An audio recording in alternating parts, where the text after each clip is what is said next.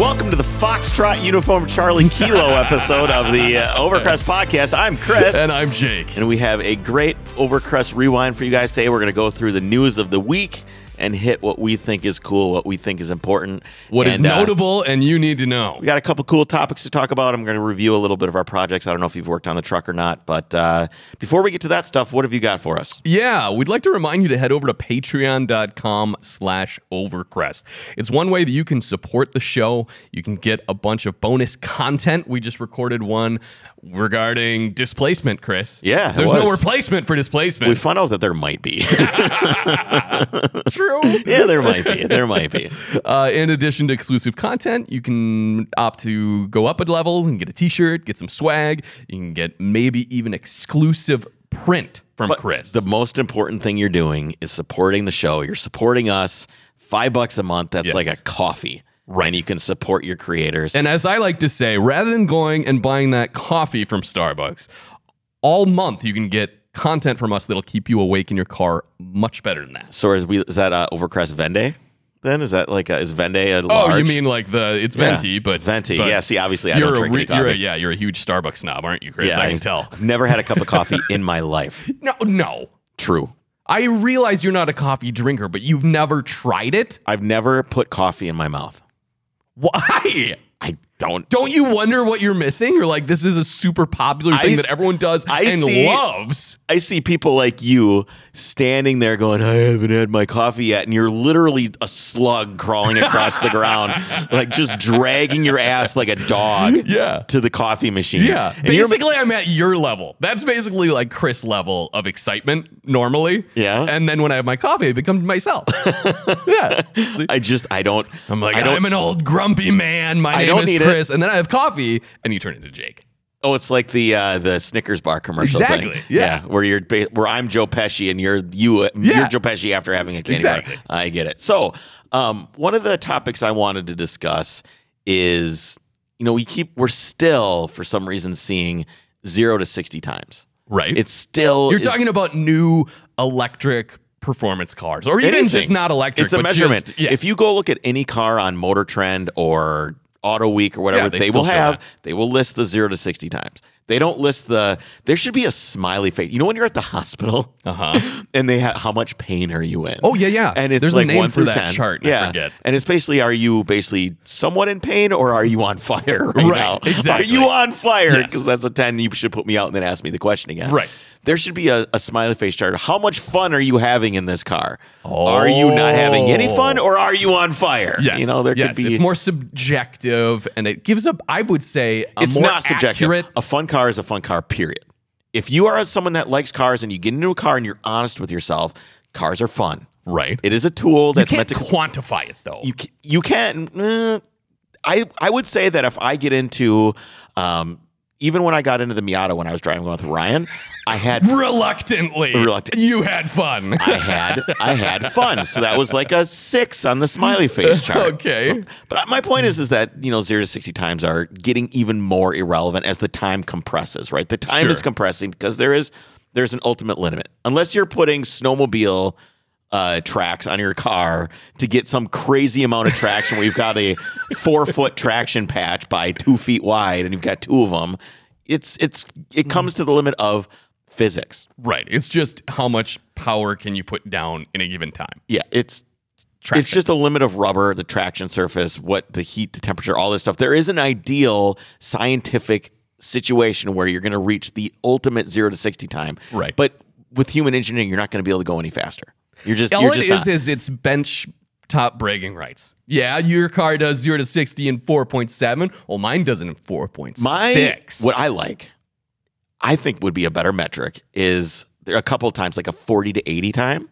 Or like a 50 would 100 time. Because when you go to get on the freeway, you speed up to like 30 or 40, and then you go, you got to hit the gas and you got to go, right? Yeah. My Mercedes, the AMG, is awesome, 40 to 100. Yeah. And it shifts and you feel it shift and you kind of get pushed back in your seat a little bit every time and it kicks you. And that to me is a way more fun. And I think people do that a lot more. Nobody goes up to us. They floor their car a lot more than they do a brake stand at a light and try and go, right? Nobody really does that. I think it's unless still you're irrelevant. trying to unless you're Corvette, which we'll talk about later. But nobody does it. So no, I agree. And no one is out there stoplight racing anymore. So 40 to 80, 50 to 100 times. Give me those 9 times. I think they do. I would agree that's irrelevant. For some of the supercars, you see like 60 to 100, or how fast do you get to 120? Right. But I still want to see 60 to 120. Why? Because that's where you're having fun.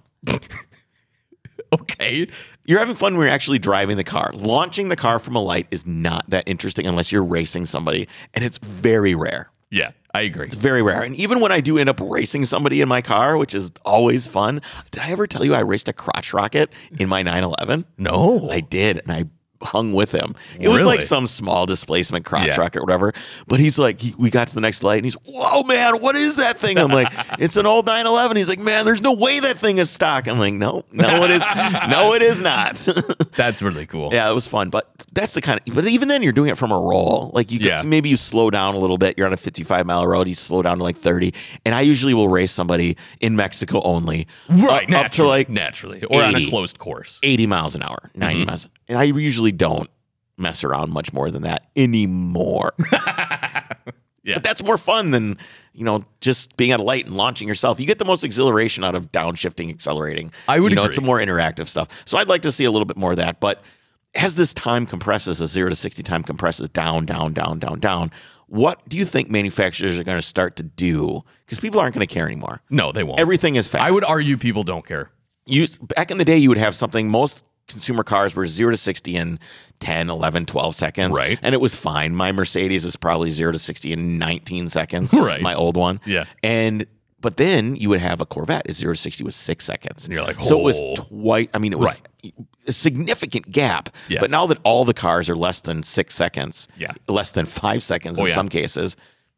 It's silly. Do you think maybe as time goes on, the electric cars, right now it's kind of this is what we can do. Mm-hmm. They're fast. This is what we can do. They're trying to use that to attract buyers. Sure. Do you think as time goes on and the market develops that we're going to start to see that breadth of 0 to 60 time come back where people are going to be like, I just want like a $14,000 electric car with 100 horsepower that has a 0 to 60 time in 9 seconds. I just don't need that. And then there'll be like this marketplace for a slow electric car that somebody just doesn't need that type of torque, power, and speed.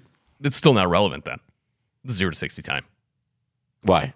Because if people don't want that anymore, because they know that's easily attainable, right? Then why does it matter if this one doesn't do 0 to 60?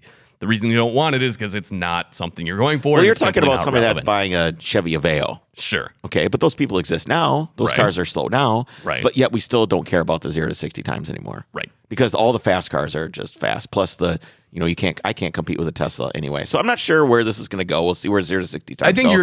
your point is it's just not a relevant metric anymore. So what do you think manufacturers are going to do to keep things fresh? If it can't be just I like your speed. smiley face idea. You like that? You like the smiley face and somehow idea? it has to be a regulated system. You can't quantify it, but it needs to be like a panel of like 100 judges or something. And every single car in the market, it's like an EPA fuel mileage rating. Right. And so it is across the board. You know what they would call it? Smiles per mile. Smiles per mile. See, I love that idea. Yeah, we should go do some test driving. Cars. So now it's the Overcrest Smiles per mile official.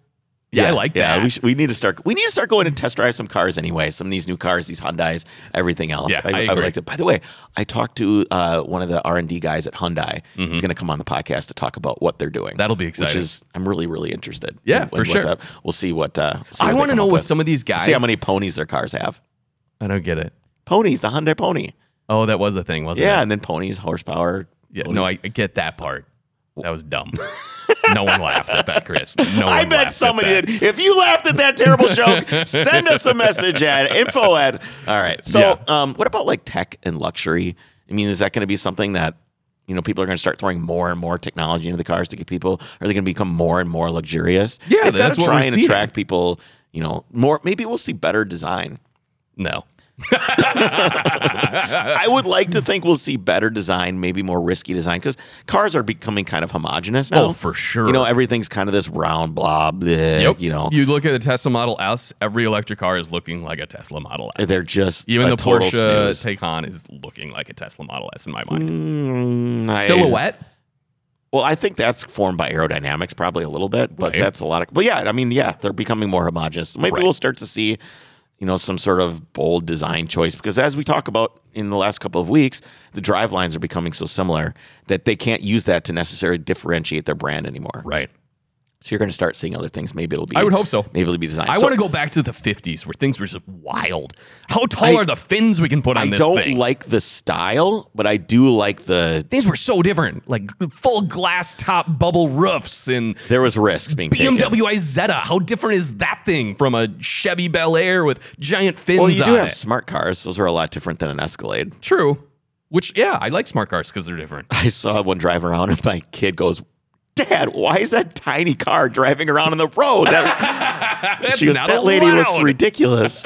So have you been working on the truck at all? Did you do anything since? I haven't. No, my dad is still doing a lot of rust repair. He cut out one of the floors. So I noticed one of the things I got from Worth was a can of rust conversion and a spray can. Yes. Not the paint on can. Did you bring that for me? Because last time you said you were going to bring that for me. No. Okay. And I thought about giving it to you, and then you were supposed to come up today.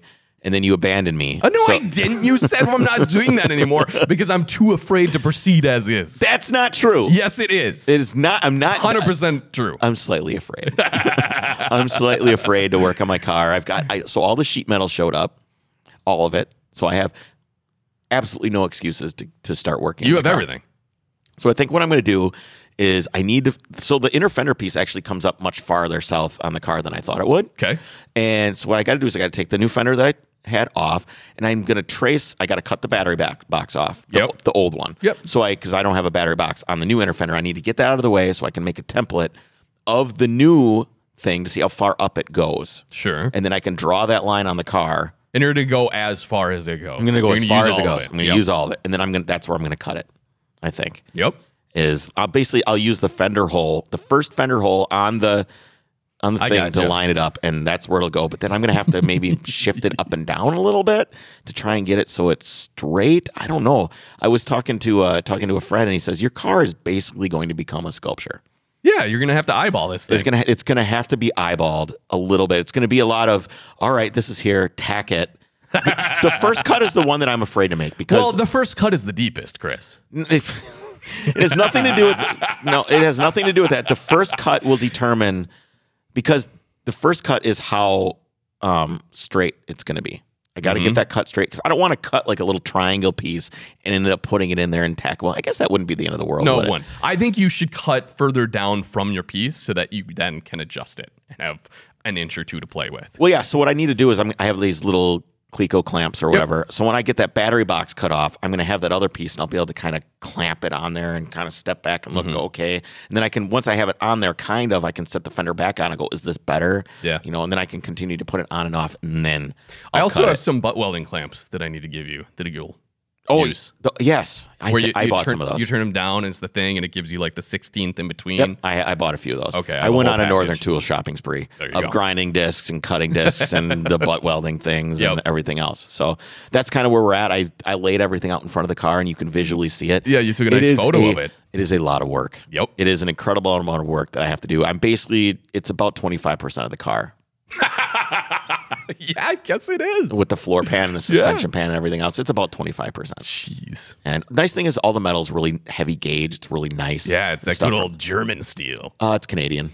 Well, Canadian made to German steel specs. There you go. Yeah. So what have we got in news? Do you want to take this one? Or Subaru came out with a new Forester edition, which is not a joke. I had to look this up. It's not a joke. This is not a joke. I like the Forester. I think of all the Subarus, I like the Forester that has the STI engine in it. Yeah, that's cool. I like that. My buddy Steve has one of those. They're rad. Yeah, for sure. So Subaru's display at the 2020 Singapore Motor Show was headlined by the Visiviv Adrenaline concept, the Forester E-Boxster, and the GT edition as well, and the refreshed Impreza. However, there was one model showcased in the Japanese carmaker's booth that we figured deserves everyone's attention. Here it is, Chris. The Forester Ultimate Customized Kit Special Edition. And here's what's terrible. If you look this up... Everybody just think for a second. No. You don't even have to think, because here's what they did. They wrote this big long name in giant type in front of the car at the booth. And what did they do? They capitalized every letter and made it bold and much bigger than every other thing. So it just said F-U-C-K. Why? Foxtrot Uniform Charlie Kilo Edition. So it's a custom thing. It's got a bunch of interior stuff and, different seats and vinyl and stuff like that. Yeah. So Subaru has released an apology. No. Yes. So, do you think somebody was upset, or do you think that somebody, like a consumer was upset, or a journalist was upset? I don't know. Or do you think someone at the company was like, oh my gosh, what do we got to do? We got to apologize for this. I don't know. So I want to hear so they just had an apology? Yesterday afternoon, we learned about an unfortunate situation related to the name given to a special edition Forester by the independent distributor in Singapore. We want to make sure that you and all your customers know that Subaru of America and Subaru Corporation had nothing to do with this. So this was some third party that made a modified Forester? Yeah, Okay. basically. Do you think they knew? Or is it just this thing where the Japanese don't really... Because the English is kind of... Someone knew exactly what they were doing. Yeah, but even when you see Japanese products sometimes I know. you hear the words don't work, they don't match. Oh, I know. You It's think really that every funny. company would pay some American guy like $50,000 to just be there and be like, no, you can't say that. Well, or there's no. one guy, and he thinks it's hilarious, so he just keeps going. You just let it slide. We apologize for any negative feedback this may have caused. Okay. Who gave negative feedback? Who didn't just chuckle at this Yes. and go about their day? Right. But somebody must have called up a dealer and been like, I'm so offended. as a Subaru owner, I'm offended about this. I'm worried about the brand and its direction. SBR has had the name removed from the car at the Singapore Auto Show.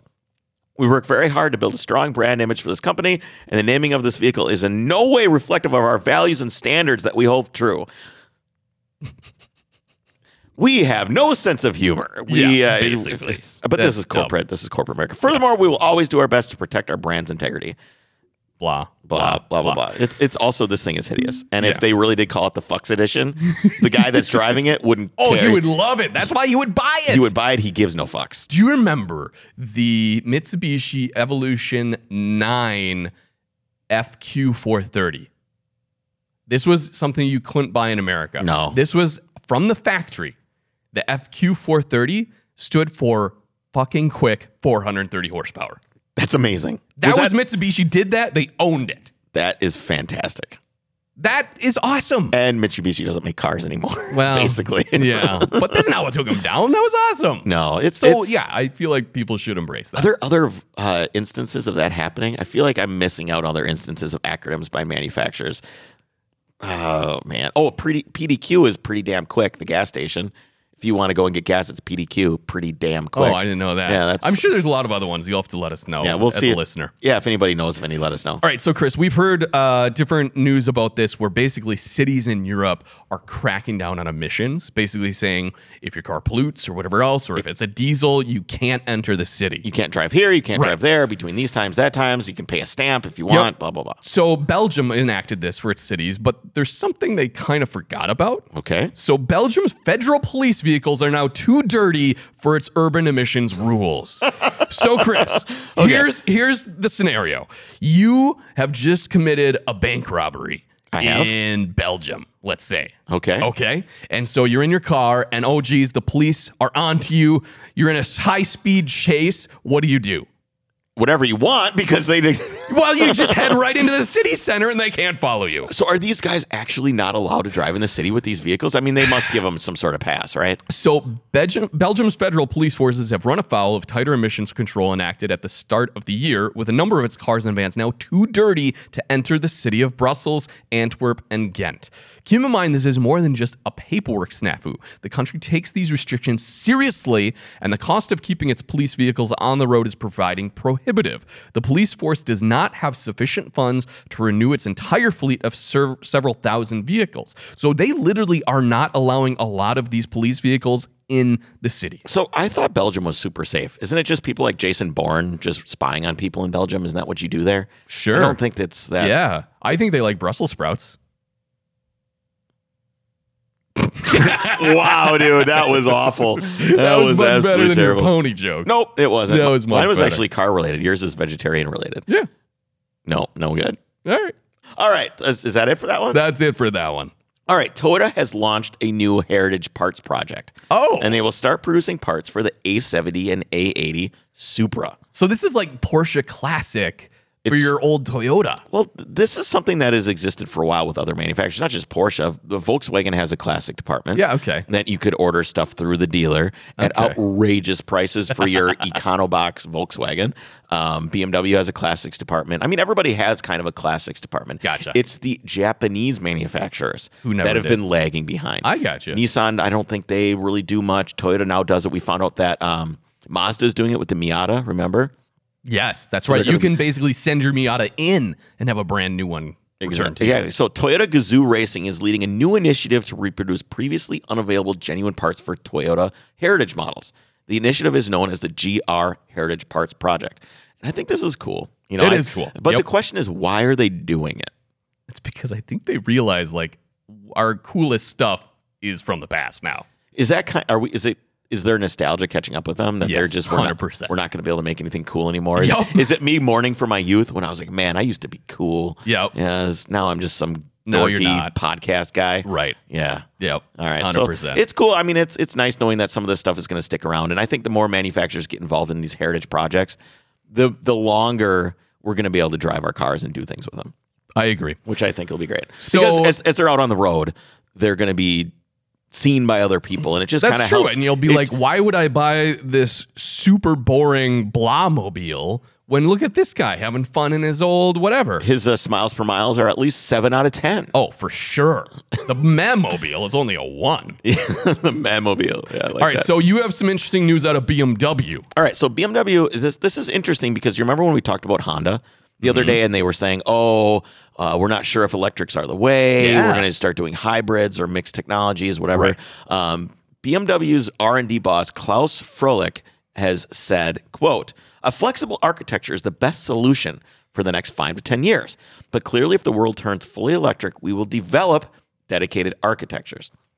Now, I was looking at some of the comments on different news articles that had to do this, and everybody's like, oh my God, BMW's living in the past. It's over. oh my gosh. But in theory, this is kind of been the stance for BMW for a long time. Is they haven't really gotten after this electric thing super hard. No, I think, wasn't it their boss who said, like, we will continue building internal combustion engines for the next 30 years? Yeah, it was something like that. The best assumption is that electrified vehicles will account for 20 to 30% of worldwide sales by 2030.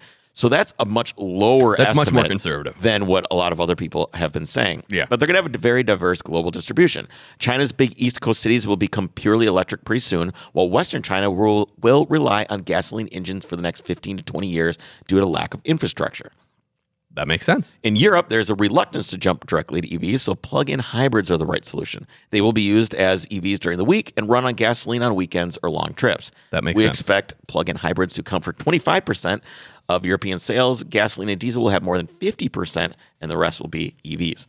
Most of the U.S. does not even need them, he says. We could offer high-performance plug-in hybrids in the M space, providing a lot of fun to the driver, smiles per mile as environmental credits for us. We see EVs mainly in the West Coast and parts of the East Coast, while the rest of the U.S. will continue with conventional gasoline engines. I think that is accurate. I think that's a very realistic outlook. Why do you think companies like Volkswagen went all in on electric like this? $60 billion. Because they can't make diesels anymore? Well, I don't think that's the case. I think that somebody got really, really, really shocked by what Tesla did. Yeah, I think you're right. And still, the vast majority of EVs that are sold are still Teslas. Yep. I really thought people were going to go, I'm going to move away from this. I mean, we don't have a serious amount to choose from right now, but the Teslas are the main volume seller in this segment right now. And I think that's not what I expected. I thought as other manufacturers came in, we'd start to see a shift away from it. Yeah, I don't know. So, and I know you don't like hydrogen cars, but the BMW is going to be developing with Toyota some hydrogen vehicles in the next 10 years. Second generation ones, because they already have some. Yeah, BMW does. The X6 and the S7 are going to be in the next 10 years. But cool, they won't work. Okay, it seems like they're not going to work for cars, is what he said, but they are going to work for industrial vehicles. Oh, okay. Trucks. So your semis are all going to be hydrogen. It could be. The problem is that I didn't realize how much pressure was in these tanks. Oh, yes. 700 bar. Yes. That's 10,000 PSI. Yeah. That's wild. Yeah, that's why it doesn't work, Chris. A huge amount of pressure. Just because, with the trucks and stuff that are driving so much, the electric stuff just isn't an option. It Makes sense. It takes too long to charge. It's too much weight in batteries. It's too inefficient. Yep. And which makes me think of Tesla's semi-truck. How is that going to work? plausible? How is that going to? How are you going to be able to drive? These guys will drive 3,000, 4,000 miles in 2 or 3 days. Yeah.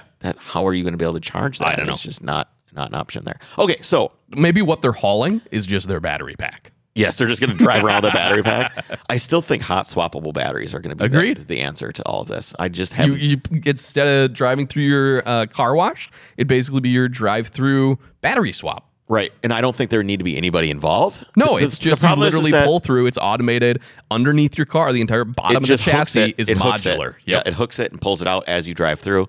I think that would probably be a manufacturer-based thing. Like you drive to the dealer and do it.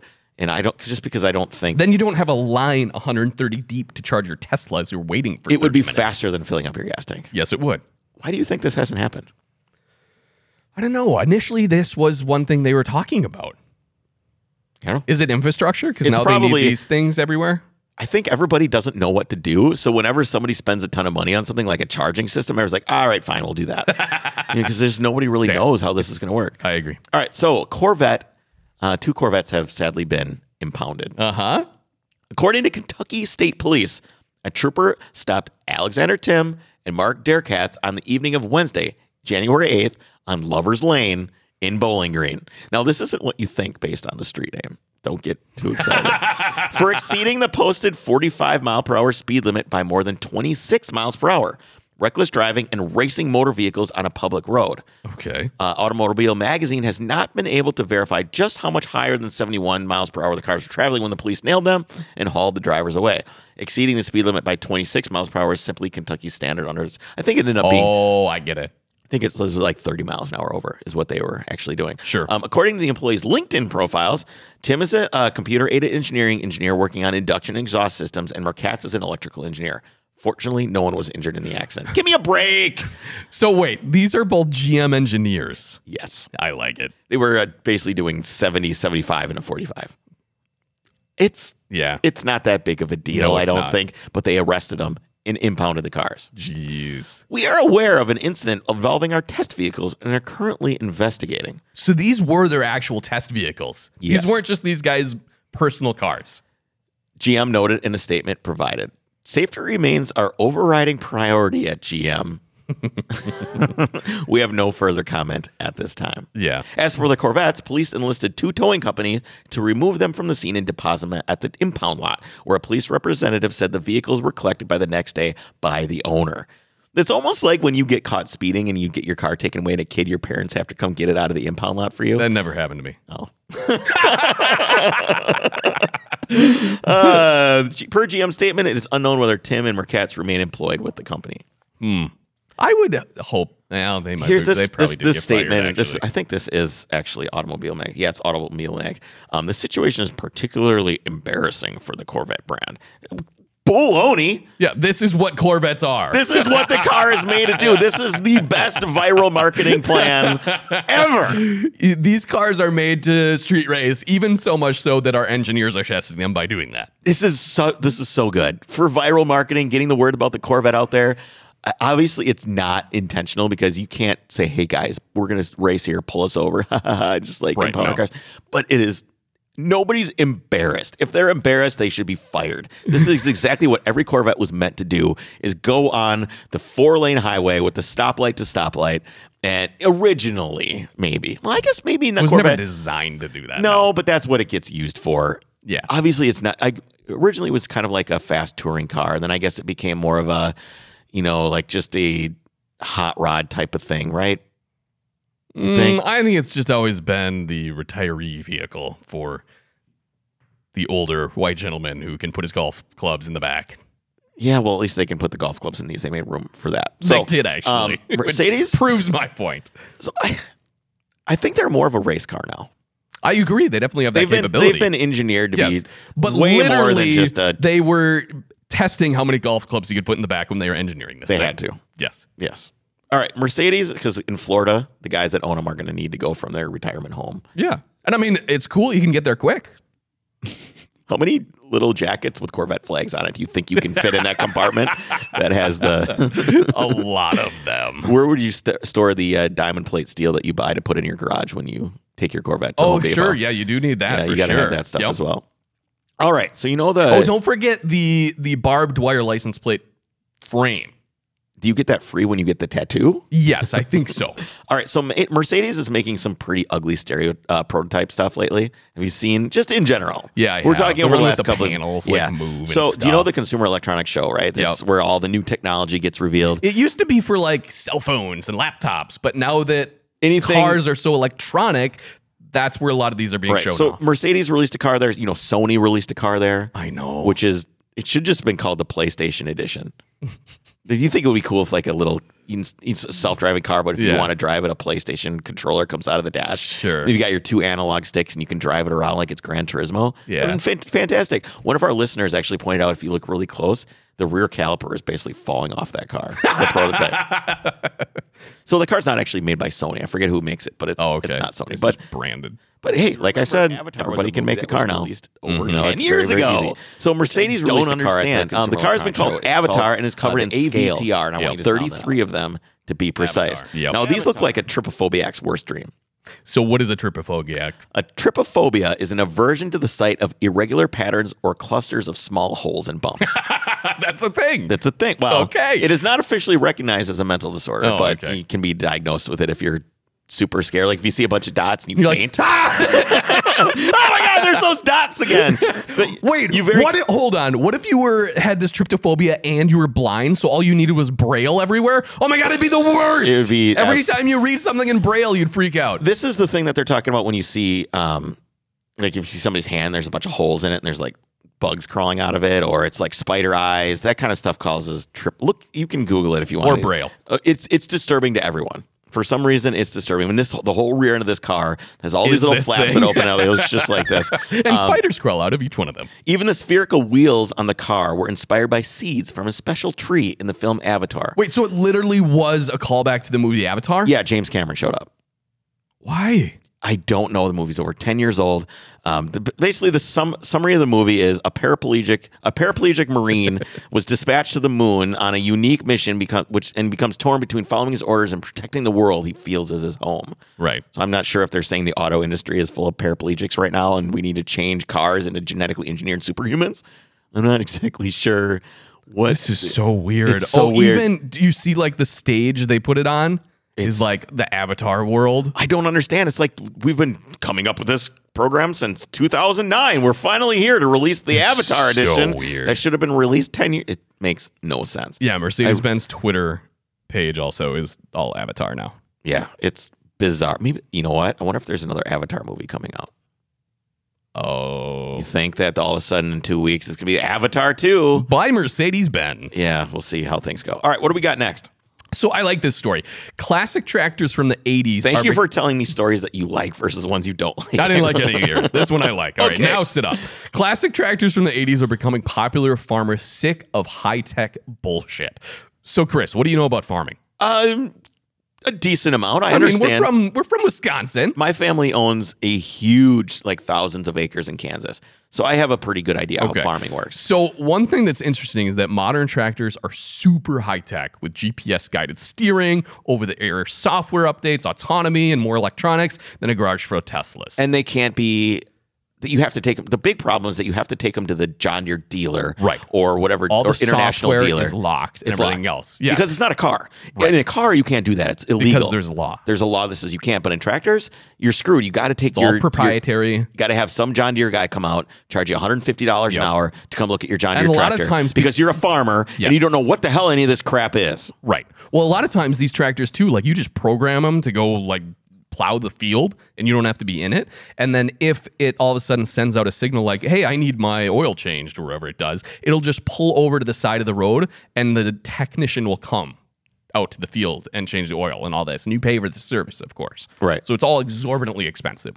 So this has led to a fight for farmers. But another issue, though, is farming has become a huge industry. It used to be you'd have family farming, right? You Now have a they've guy with all 200 been bought acres. up by They've all been corporate farms. So you have thousands and thousands of acres that are unmaintainable by a single farmer. You cannot possibly do it. Which is what leads to this. Yes. However, some farmers are fighting for the right to repair the equipment that they own, which you get. You bought this thing. It's Why yours. can't you fix it? So much of it is proprietary, as we said, and these guys aren't able to work on their own equipment. This has led to strange, maybe not so legal hacking of farmers' own equipment. There's some cool stuff on YouTube about this stuff. So yeah, they are basically employing Eastern European hackers to help them like jailbreak their tractors. It's awesome. In addition, Do they add more boost? that'd be cool. Yeah. Let's get this done. We're gonna plow this Let's field really get this quick. done. In addition, it has led to farmers just avoiding all the high-tech headaches entirely and buying tractors from the 70s and 80s. According to our own Minneapolis Star Tribune, pre-1990 tractors have been selling for higher and higher prices at auctions, and demand for the older tractors has been increasing.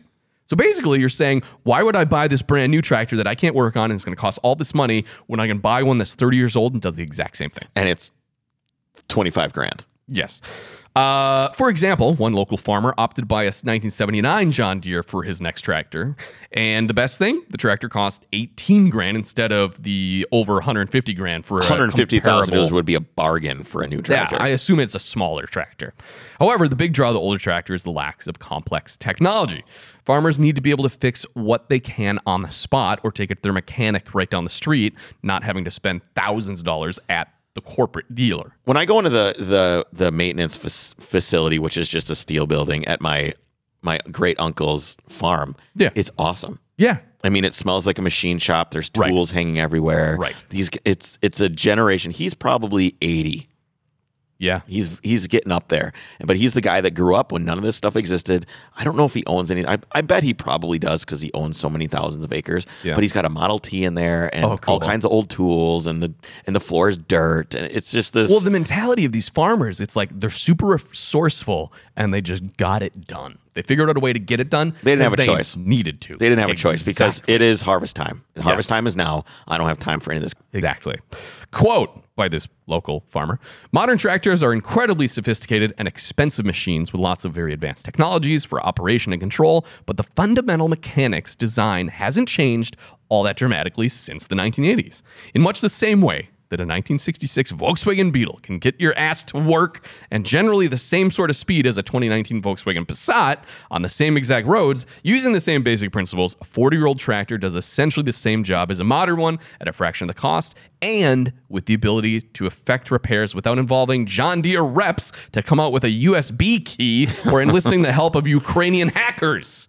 I like this man. farmer guy. Yeah, I think you're going to start to see this is like a farming thing, but I really think you're going to see a human revolt to all of this stuff. Right. So that was my question. I was going to pose it as this. With all new cars and this future electric autonomous vehicles get more complex, will there be a similar backlash to what's been happening in the farming industry? I think you will if you start to see some of the newer cars becoming unreliable or people aren't able to do what they want to do. You might see some sort of backlash to it. Yeah. There probably is already a little bit. Used car market prices are pretty high. Because they don't. Because Yeah. people either A, can't afford it, or B, don't understand it, Yeah. don't want it. There's also a lot of complexity that people don't understand with all the new safety stuff. There's no industry standard. Like you have ABS, you have SRS. These are right. These are They're all industry standards. systems. Yeah. Those are standard systems, but every single manufacturer has a different name for their adaptive cruise control. They all I have know. They have a different name for their automatic driving, whether it's Automatic braking and all lane this stuff, assist or and it's Super Cruise, all these different things. People are having trouble understanding it. it's not standardized. Right. And the younger people probably could figure it out, but they're not necessarily driving that much. well, not only that, they can't afford these vehicles. Yeah, nobody can afford any of it. It's just wild. So people have been, figuring out ways to fix things and do things themselves. And I've even noticed this on Instagram is I've noticed a lot of people are starting to try and do their own work and work on their own car. And there's reward in doing anything, whether it's working on your house or working on your car. When you are able to accomplish something yourself, it is a really, really good feeling. And you can stand back and, especially if you're doing it just for yourself, you can stand back and you just feel good about accomplishing or doing something versus sitting on the couch for 3 hours watching The Bachelor with your wife and hating every minute of it. Oh, is that from personal experience? Yeah, Chris? it was, God, yes. So, all right. So do you have any more thoughts on that? No, that's about it. I know we have some listener questions and comments we could get to. We do. Logan Kindle says, hey, I do have a question for you.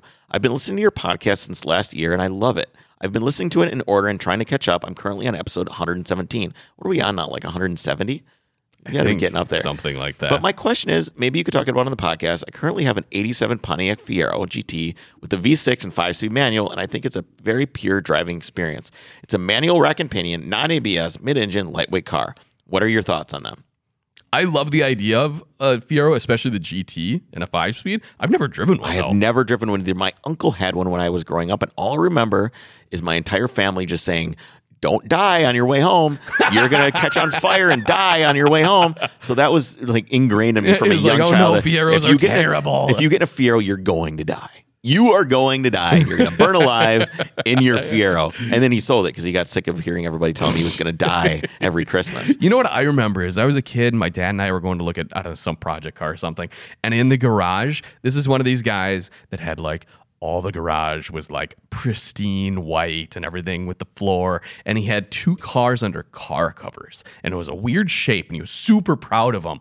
And I was like, what is that? And he goes, oh, let me show you this. This is the coolest car on the road today.